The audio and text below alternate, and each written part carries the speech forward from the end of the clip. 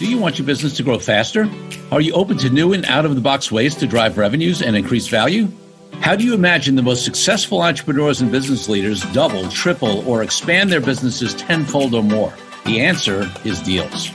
This is a weekly podcast featuring conversations with business owners, executives, and leaders as we reveal behind-the-scenes details that give you, our listeners, the confidence to pursue your own deal-driven growth.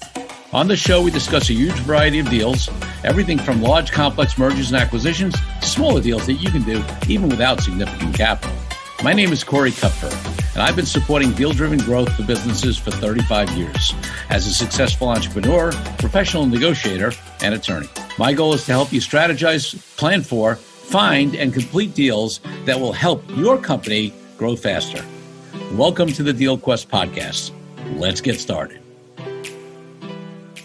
Denver Noes is the founder of wealthforlife.net and is a fiduciary with over 20 years in the industry. Fiduciary means not being captive to any one strategy and always acting in the best interest of clients. And for our many listeners and folks in the RIA space, they know that, and that's one of the great distinctions of being an independent advisor as opposed to being in a brokerage firm. He collaborates, designs, and implements strategies to help highly compensated clients in scaling wealth.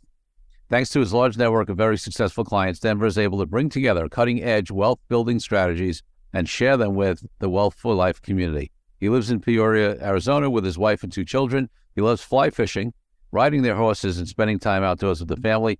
Denver, welcome to the Deal Quest podcast. Hey, it's great to be here, Corey.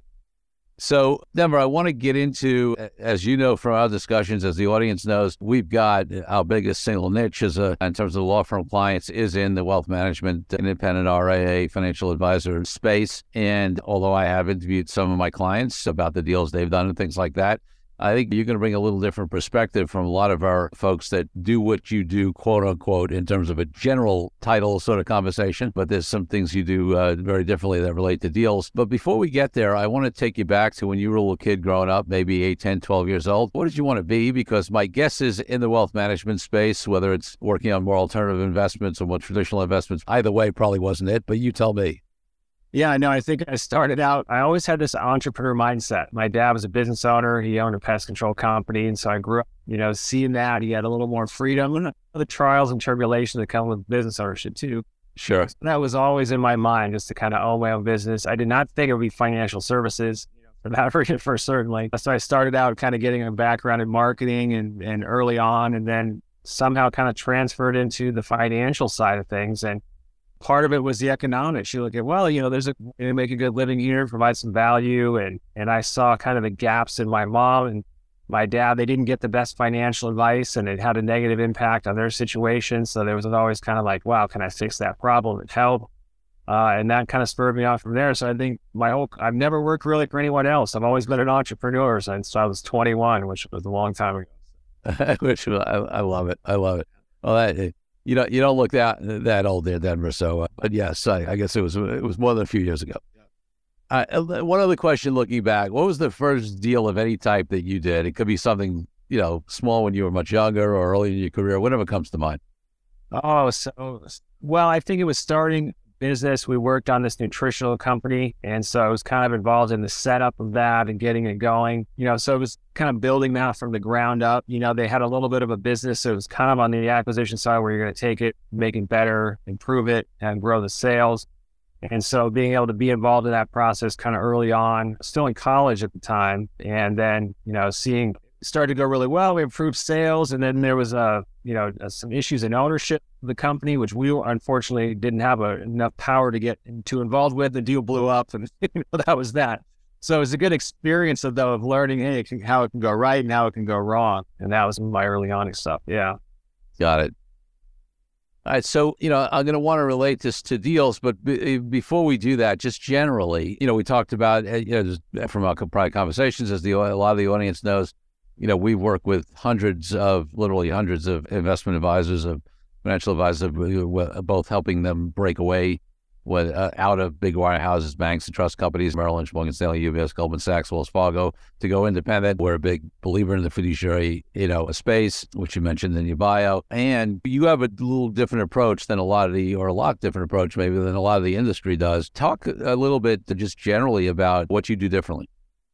Yeah, I think the industry itself has a bias really towards stock because, you walk into an advisor and you got, 50 grand, they're going to say, well, you should invest in stocks. You walk to an advisor and you got 5 million, they're going to say, well, you should invest in stocks. Most financial advisors are talking just about the markets. You go to get that advice, and when you look at where most wealth comes from, it comes from creating businesses. And there's a direct correlation between net worth and business interests. And so the lower the net worth, the lower the amount people have in businesses, the higher the net worth, the higher their business interests are. So financial advisors should be talking to people more about that. And sometimes it takes the fact that they come in, they have money to invest, and you go, well, you know what, it's better off putting it back in your business or acquiring another business because that can be the highest ROI versus, just putting it in some stocks. So having a wider approach, not just talking about financial advice being stocks and just broadening that out into all the different types of assets. Now, it's difficult to do because as a financial advisor, most of the time we can't go out and just find someone a business to buy. But you can be a support role in that and helping them create structures so that they can do that in a more efficient way. Yeah, so it's interesting because if you think about even the terminology in the industry, right? You're right. I mean, it's stock heavy, some bonds, right? It's part of a typical investment portfolio. And then there's this conversation of what's normally called alternative investments, right? Which some folks might get into, which might cover some of the categories you're talking about, but it's usually the smaller percentage, if anything, And in fact, there's some of the bigger firms that discourage, right, a lot of alts because it's tough for them to evaluate and manage, and there's more risk, involved in advising on those. So let's talk about making that a bigger part of the strategy. I mean, listen, obviously, in terms of the topic of this podcast and what I advocate, which is doing deals to help grow your business and your net worth and looking at all different types of deals, it's very consistent. And at the same time, though, the counter argument might be riskier, right? Harder to evaluate and underwrite, harder to advise on.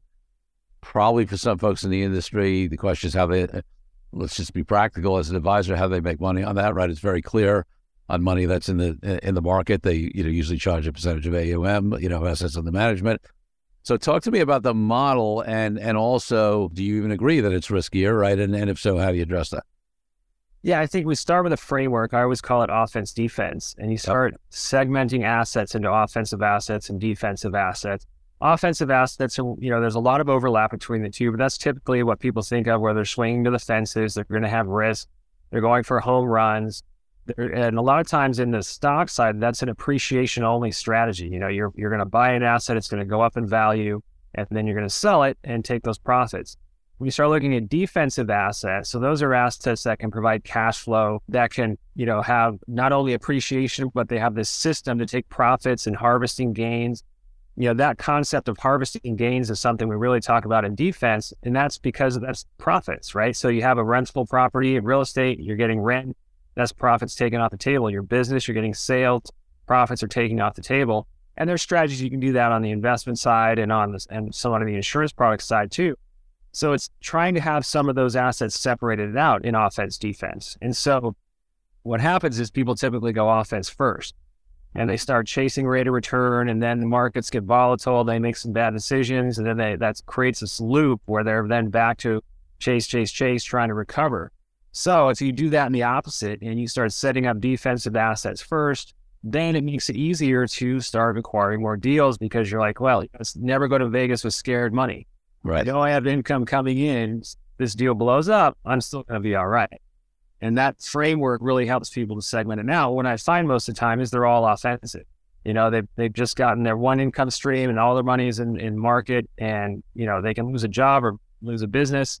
Markets can go down, and then the whole thing, falls over. So once you start segmenting things out, it creates this opportunity mindset, and they just start seeing more deals because they got this foundation that's safe and they can feel good about going forward.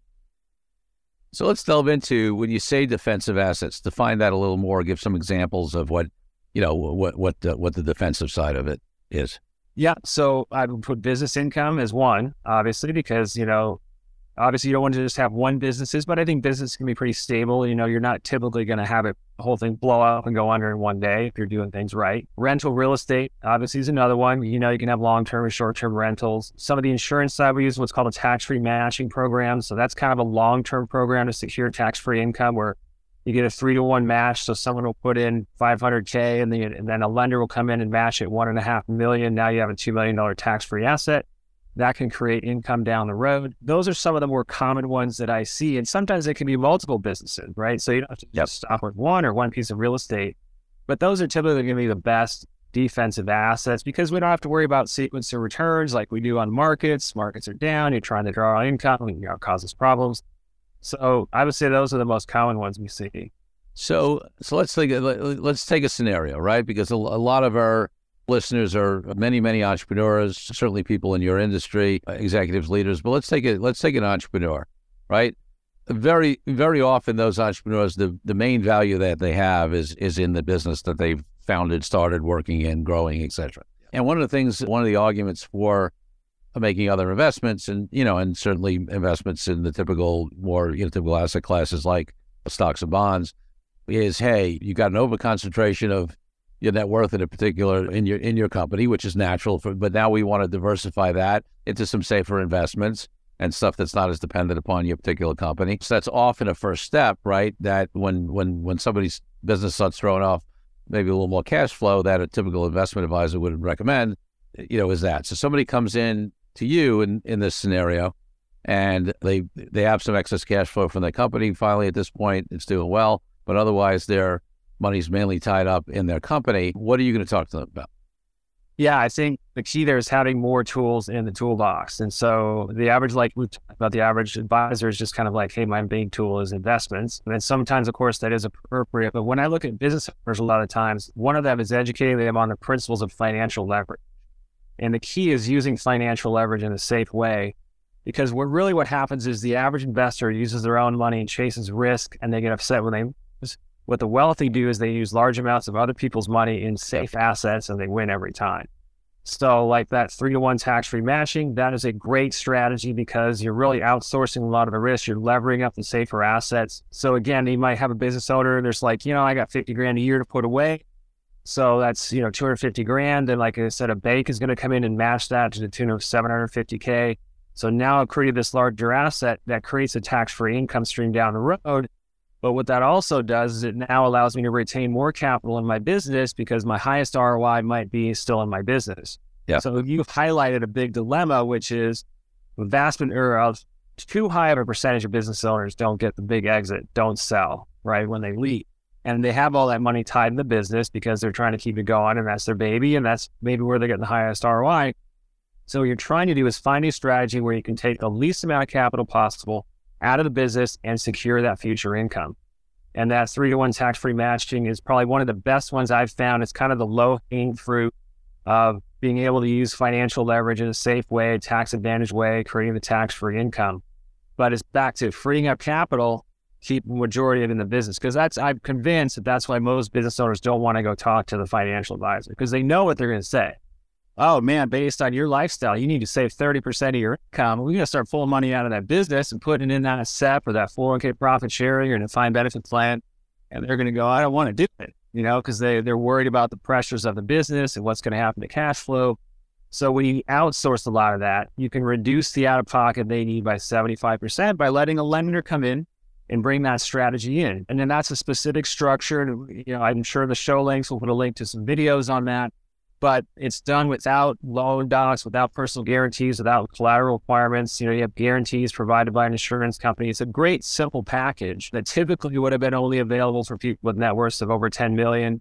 But, through economies of scales and some other things, it's a lot easier. Once income gets over 200,000, that strategy can be viable. But that's what we're usually talking about. And then when you're looking back to the tax strategy side, people go into current deductions, do they do the 401ks and the steps? All those can be part of it for sure. Sure. Then it's kind of an individual side. Now you do see a lot of business owners that are a little more skeptical of some of those plans because they're like, wait a second, I'm going to deduct my money now. What's going to happen 20 years from now when I take out that? I'm going to pay ordinary income taxes, and their taxes are going to be higher or lower. And a lot of people have in mind they're going to be higher. So again, it's trying to come up with a balanced approach. Now you got me rambling, but then I would start getting into tax bracket strategy. And we're like, how can we maximize these brackets? It's really, and if you do it right and you build a tax-free income stream for the future, You deduct some taxable money now, you can save literally hundreds of thousands of dollars in taxes during that distribution phase. And that conversation too is a lot of what people aren't talking. Got it. Let's take a break from the show for a minute so I can invite you to a new way to determine your deal readiness. I created a fast and easy assessment that will determine exactly how deal ready you are. Once you complete the assessment, I use your responses to identify the obstacles that are holding you back from being a deal-driven growth genius. It's as easy as heading to CoreyKupfer.com/assessment. That's CoreyKupfer.com/assessment and filling out a few multiple choice questions. I'll be checking in after the episode to see what your results are. Now back to the show. All right. So you also mentioned things like investing in income-producing real estate, or even other businesses, or acquiring other businesses, or investing in other businesses. I want to go to a place that I think was not probably the first question that most people would ask a financial person, but I think it's important, which is one of the things I talk about on the podcast a lot is mindset, right? And I think there's a different mindset that entrepreneurs have than people who work for someone else, and I don't say that in any kind of judgmental way, right? Different scenarios are right for different people. It's about know thyself, but it's a different mentality to become an entrepreneur. I also think it's a different mentality to be a deal maker. In other words, just because you're an entrepreneur doesn't mean you're a deal maker, right? That's another, mentality shift. So when you have somebody, especially let's say they built a nice business, but mainly organically, right? They've done it through providing good products and services. They have good sales and marketing. They bring in customers and clients, and they're growing. But maybe they haven't done deals in their business. And when you start talking to them even about these alternative investment opportunities, those are deals, right? And invest in real estate and income producing real estate, maybe buy another business or invest in another business. What do you find when you deal with folks? Like, talk to me a little bit about whether you see this need to make that, mentality shift, and if so, what it takes. Yeah, that's a great question. So part of that is, first thing I'm always kind of sharing with clients is I'm not always the smartest person in the room. I'm very lucky to work with a huge network of people that are high net worth, very successful. And so I'm always sharing those ideas that I'm learning from other successful people. Yeah. And so part of that process with them is getting them introduced to a community of people that they can talk to that are doing the same thing. That's not just the advisor, but another business owner like themselves who's done some deals and what pitfalls that they have. And usually through the network, I can usually find complementary business owners, and they can chat and have conversations and learn a little bit to get started in that process. Because it is a careful process, because of how much do you want to deviate from their core business. Yep. So they look at complementary deals, and everyone's always looking, of course, they want the passive business they're going to buy and not have to do anything, just get you a check. If we kind of get into the reality of that, then it's not really, kind of the way it typically works. I hear about it. I still hear about it, but I don't know. I haven't seen that yet. Have you seen that yet, where it's just, I'm going to buy the business? No, I'm a believer. Listen, there are certainly businesses that over time could require less activity, right? But no, I don't think there's any true thing. I mean, other than just pure if you make an investment, someone else is running the company. But in terms of businesses, I don't believe there's such thing as a totally passive income business. You can work hard in the beginning and create a business that has great recurring revenue, and it becomes more and more passive for you over time. But it doesn't mean it was passive from day one. Yep.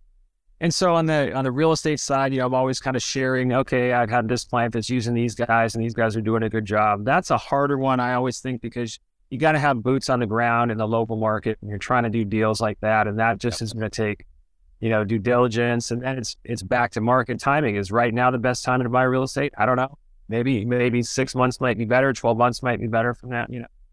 So business owners are the funnest to work with, and a lot of times it's a conversation because I do kind of have a marketing background, and so I understand, and that's also kind of just a hobby of mine, just growing businesses. Yep. So we're getting into an industry, and, I was talking with a guy who owns a certain company, and it's a roofing company, and looking at buying other types of businesses. And it's like, well, it turns out the highest ROI is just to add solar. So then do we add a solar company, or do we add, complementary? And that's hard, because really there are so many businesses up for sale. Like, he found 4 or 5 other businesses not related to roofing that looked like they actually had pretty good deals, but do we want to go off and do a whole separate business? Yeah. So it's trying to the mindset of align a skill set. What's your skill set? How do we keep it focused, and where's going to be the highest ROI? Yeah. So, it sounds like, part of certainly what you're doing is, as being as providing a strategy and consulting help, right, to help folks evaluate all these different ways that they can go. I mean, it sounds like you certainly play a decent role in doing that, right? Yeah, I mean, I think that when you sit down, you do the basic financial plan, you find out the assets and stuff they have. And so part of that is I'm going back to offense, defense. Hey, how safe is your structure? Do you have the defense set up? So, everything hits the fan, you don't blow up here and all that's going. And then from there, I have a lot of conversations where I just tell people, let's chat a year from now, like they're going to go out and do this and your business is going to be here. And I had a conversation with a production company yesterday. They're like, well, we got this much cash. And I said, you know what? You're in an industry that's kind of volatile. I would sit on the cash. I mean, just next 12 months, you don't know what's going to happen. And they had another financial advisor they talked to, and he's like, oh, you should just buy some stocks. Market's low. And I'm kind of like, as a business owner, I would sit on the cash. Yes. So I think you got to be prepared to give that type of advice. And not have to, I don't worry, I've been in this a long time. I have revenues, I have income coming in. I don't need to make, sales on every deal.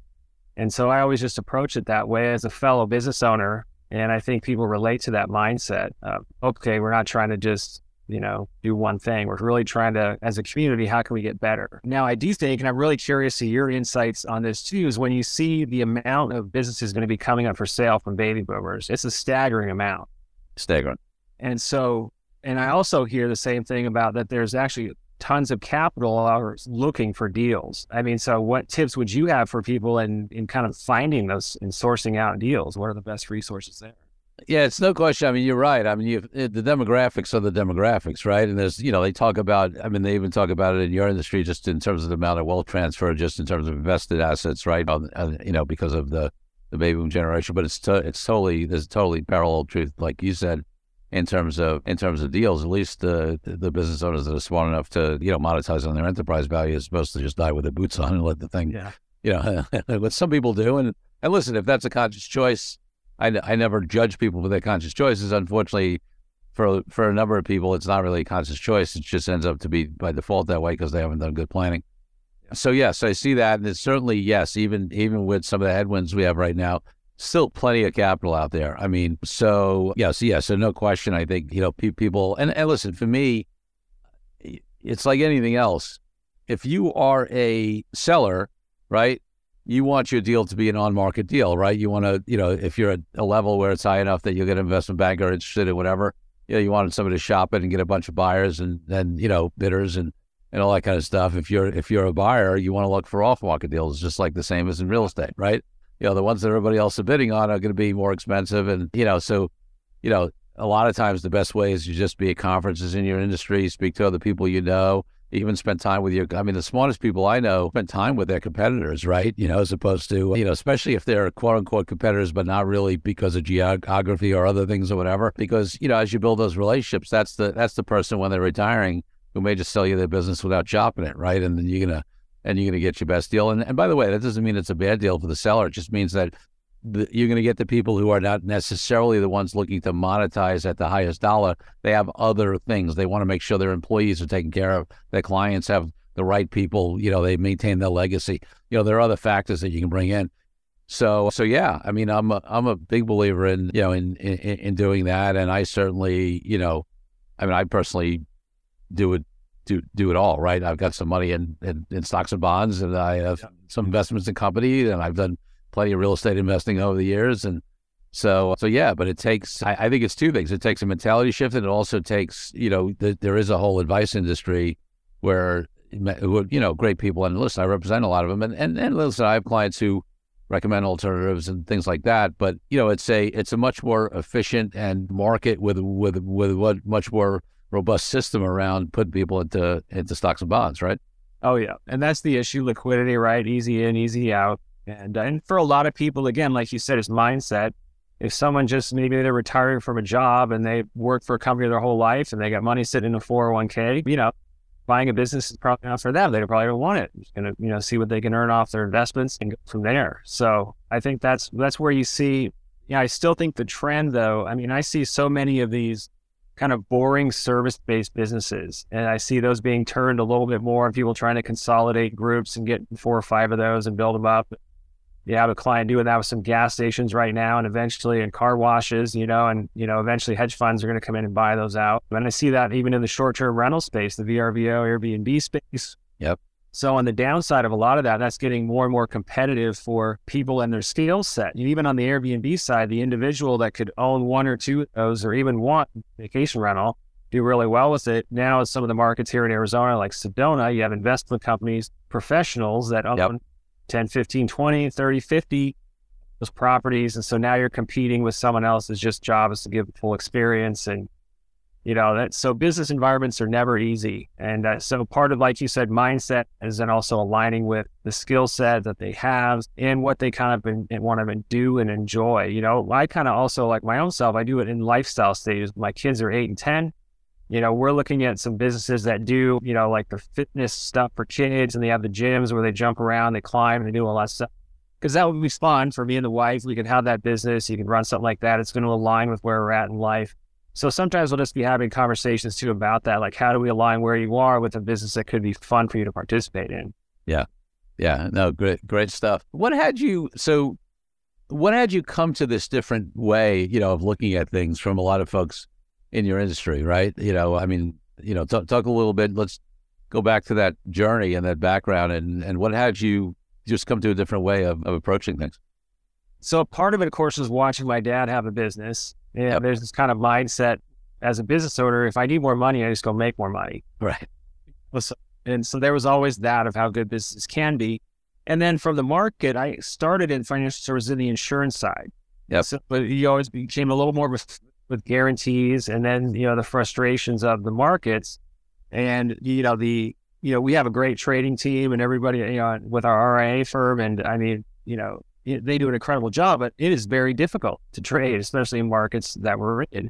And so I think the market is great at accumulating wealth. But again, when you look at where is most wealth created, it's not created there. It comes to there from other places.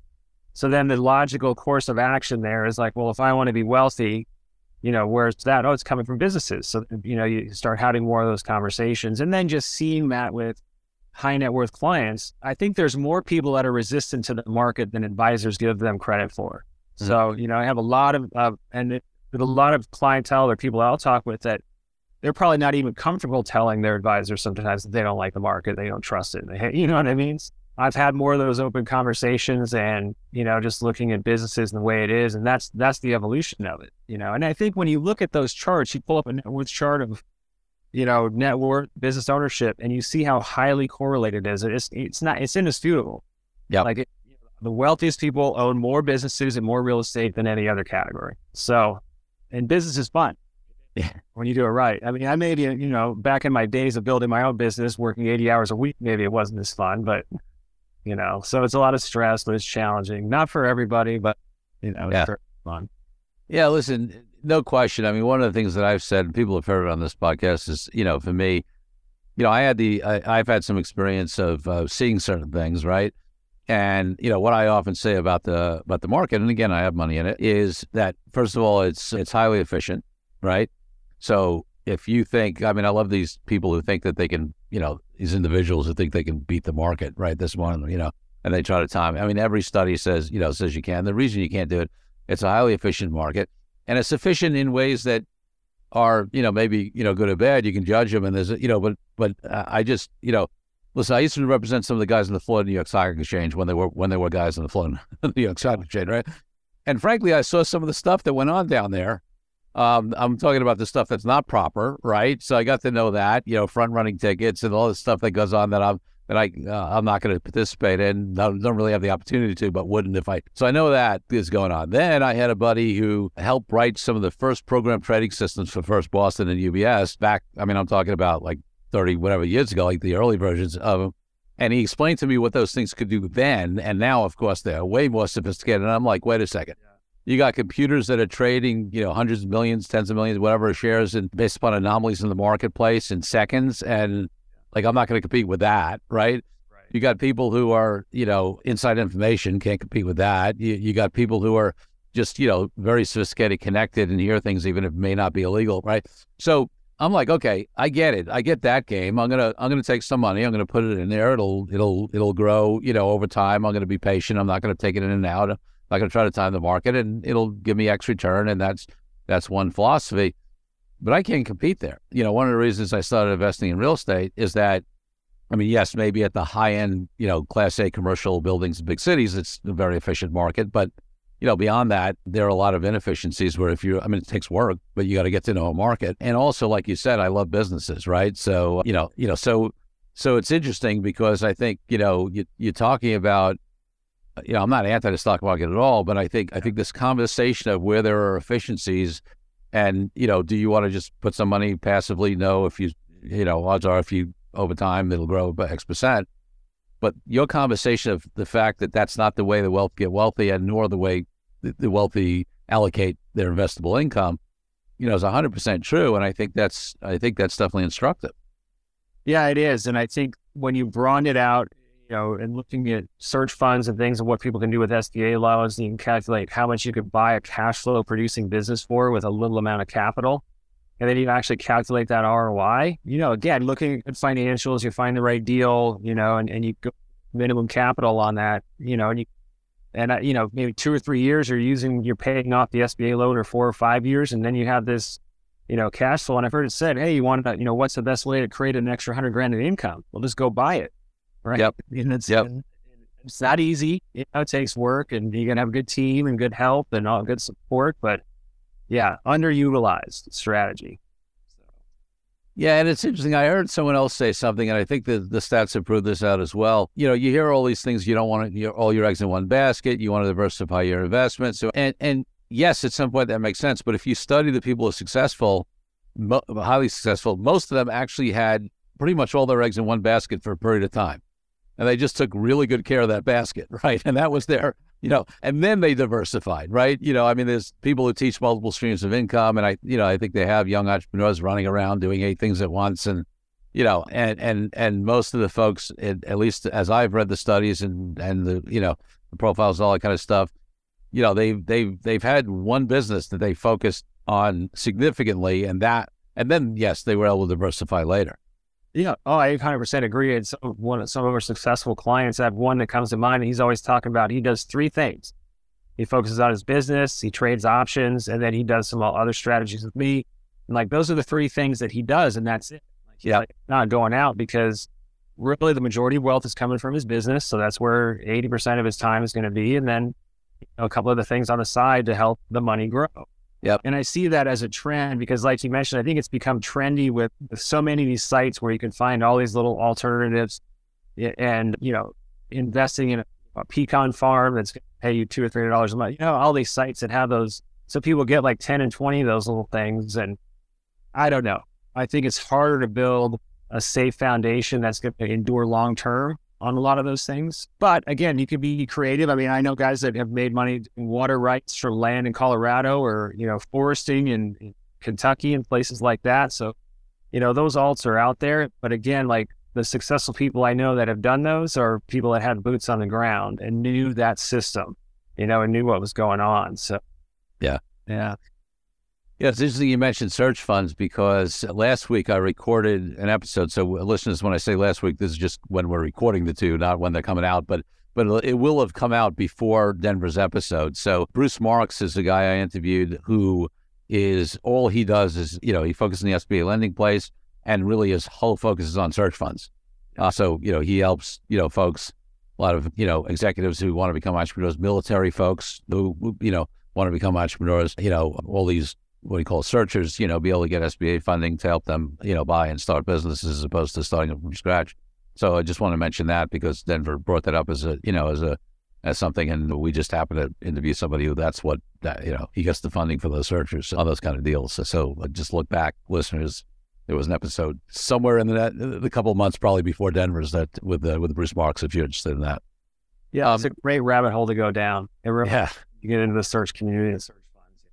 Yeah, it's a whole community. It's it's something I knew about. I was aware about it, but certainly, didn't have the level of understanding and day-to-day experience that Bruce did. So he really went deep into that, which was definitely a cool episode. So then, what else? In terms of this conversation of because what I love about this conversation is that what we're saying is this is not just talking investment advice. I mean, people are freed up to do other types of deals, right? If we're not only, listen, if you're going to earn business if you own a business, let's say you're an executive, and you're either going to earn money from compensation or you're going to earn money from your business by growing it organically, and then you're going to take it and put it in the, in the stock market or the stocks and bonds. Then that's a pretty much sort of all organic and an investment strategy, an investment in the market strategy, which is not the topic of this podcast.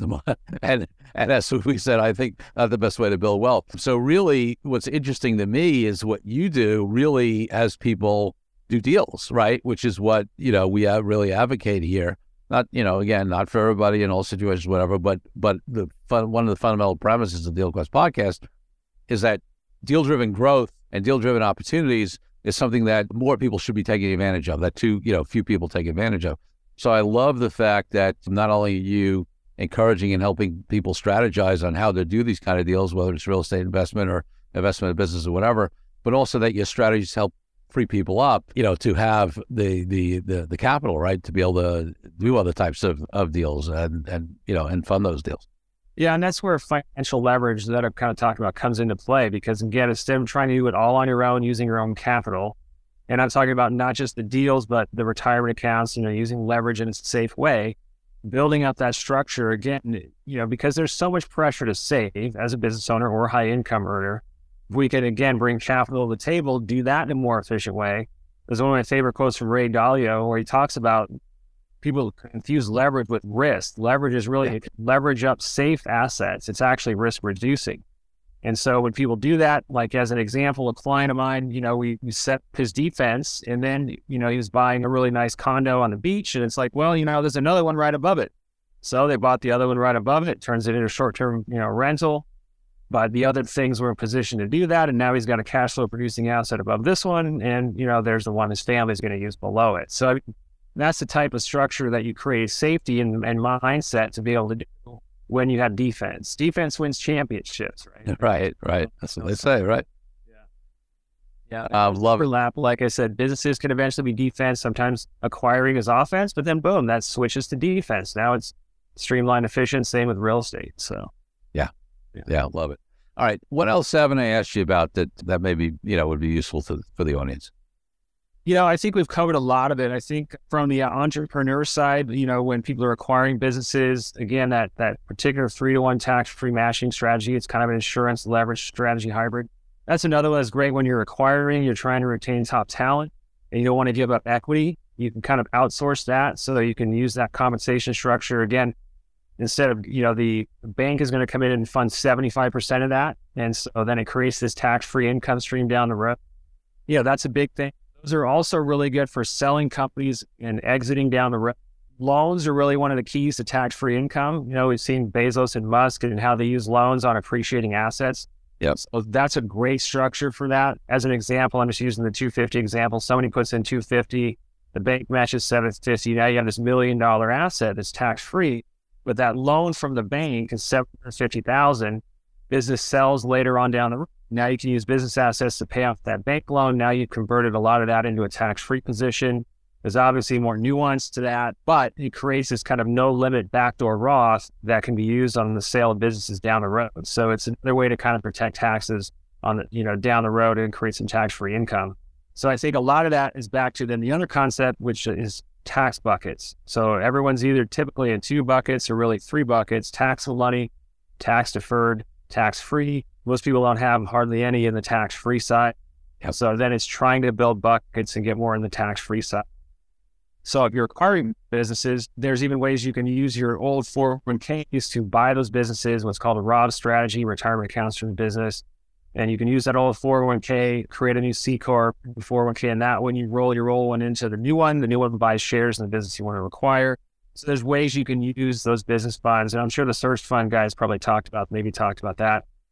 if you can do that and create a Roth 401k, then you can follow the Peter Thiel model where you can create it all and do it on a tax-free basis. Not easiest to do as I made it sound here. There's obviously steps to go through, but having those conversations about how can exit planning, how can I get, if we're going to sell this business down the road, what can we do to protect some of that from taxes? Because man, we all worry about market losses, 20, 30% downturns here and there.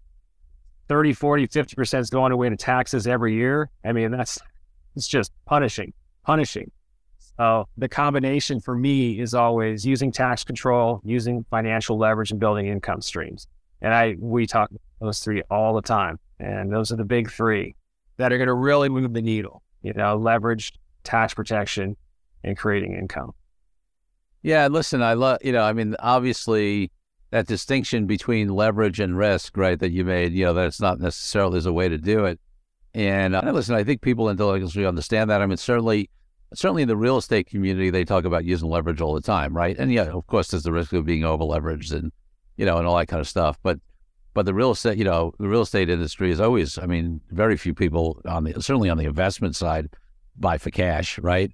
Or even if they buy for cash just because they want to be in a position to close the deal quickly, then they're going to leverage it, afterwards, right? So, to have that sort of approach and mentality in a reasoned and safe way to do that on the business side as well. I mean, listen, whether it's gotten a bad connotation in certain situations. One of the things that people do, and which in mostly good deals with wealthy people do, is they use other people's money. That's OPM, right? That's the classic way is you use other people's money. So I do believe in that in an appropriate way, and it's not doesn't just certainly apply on the real estate side. Oh, absolutely. I mean, most people are thinking of margin on stocks, which is risky, or credit card debt, which is bad debt. But like you said, you look at the institutional big money side, obviously we all know the examples where people over leverage, but if you do it safely, it's risk reducing and it puts you in a better position. It makes life easier. I mean, instead of having to sit in 10, 15, 20 years from your own income, well, once you can, finance that like you would a house, and then, you're going to have security, that asset's going to be there. So, I mean, that just makes life easier and reduces pressure. So most people just don't know. And it is true. Another question I get all the time is, are there different rules for wealthy people? Do they do different things? Yes. There's different opportunities. They have better access to capital. They have better tax strength. Yes, all of the above. But you don't have to be as wealthy as people think, I think, to access a lot. Yeah, to access those. Yeah. Wonderful. So, Devin, before I ask you my final question, certainly you're doing a lot of, great information here. I know you have a lot of resources. You mentioned one of them a while ago, but so where do people go to find out more about you in general or the various resources that you have available for them? So wealthforlife.news/DealQuest. That's a good one. wealthforlifenews.com/DealQuest. And a special link for that. I'll link that to the show notes. Or you can follow me on Twitter. It's just my first and last name at Denver Noes. I'm also on LinkedIn. Just Google me or search me on LinkedIn and you'll find me on there. Those are probably the best places. Great. We'll have in the show notes, but spell your last name for folks just so if they're taking it down there. OWICZ. Okay. Z as in zebra. So it's a funny last name because my grandfather, it's a Polish last name. My grandfather came over at the start of World War I, and he was at Ellis Island, and they had the enlistment booth right there for the Army, right? So he enlisted. And the Army took one look at his last name, which was Polish and 27 letters, and go, no, here's your new last name. And they just wheeled it off and sent him back over to Germany to fight, but that's how that came from. They just chopped it off. They reached the letter limit, huh? Yeah, you're right. Yeah, not the only one. So then my final question of the podcast is always about my highest value in life, which is freedom. And that means for me, everything from freedom from all people in the world, from oppression to why I'm an entrepreneur and I haven't had a boss in decades. What does freedom mean to you and how does it impact your life and business? Oh, yeah. I mean, I think it's valuing time. So like right now I have the 2 kids. I pick them up from school every day and I take them to school and I'm able to spend time with them. And that, I think, whenever I'm frustrated with business and how hard it is sometimes, and I think about, again, just those little things like being able to enjoy this time with my kids in these years that are special. So that's what freedoms mean to me. And so that's always my driver is, being able to, the ones that sometimes it does get very reflective because there's a lot of places I'll go, whether I'm fishing or doing something else, and it's the middle of the afternoon on a Tuesday and I'm the only one there. Right. You're looking around going, man, I guess I'm pretty lucky to be able to do this. So I think the entrepreneur mindset gives me a lot of gratitude and, helps me have that discipline to keep going, and because of the rewards that it can provide, for sure. Love it. Ed Manois, thank you for being such a great guest on the DealQuest podcast. Thanks, Corey.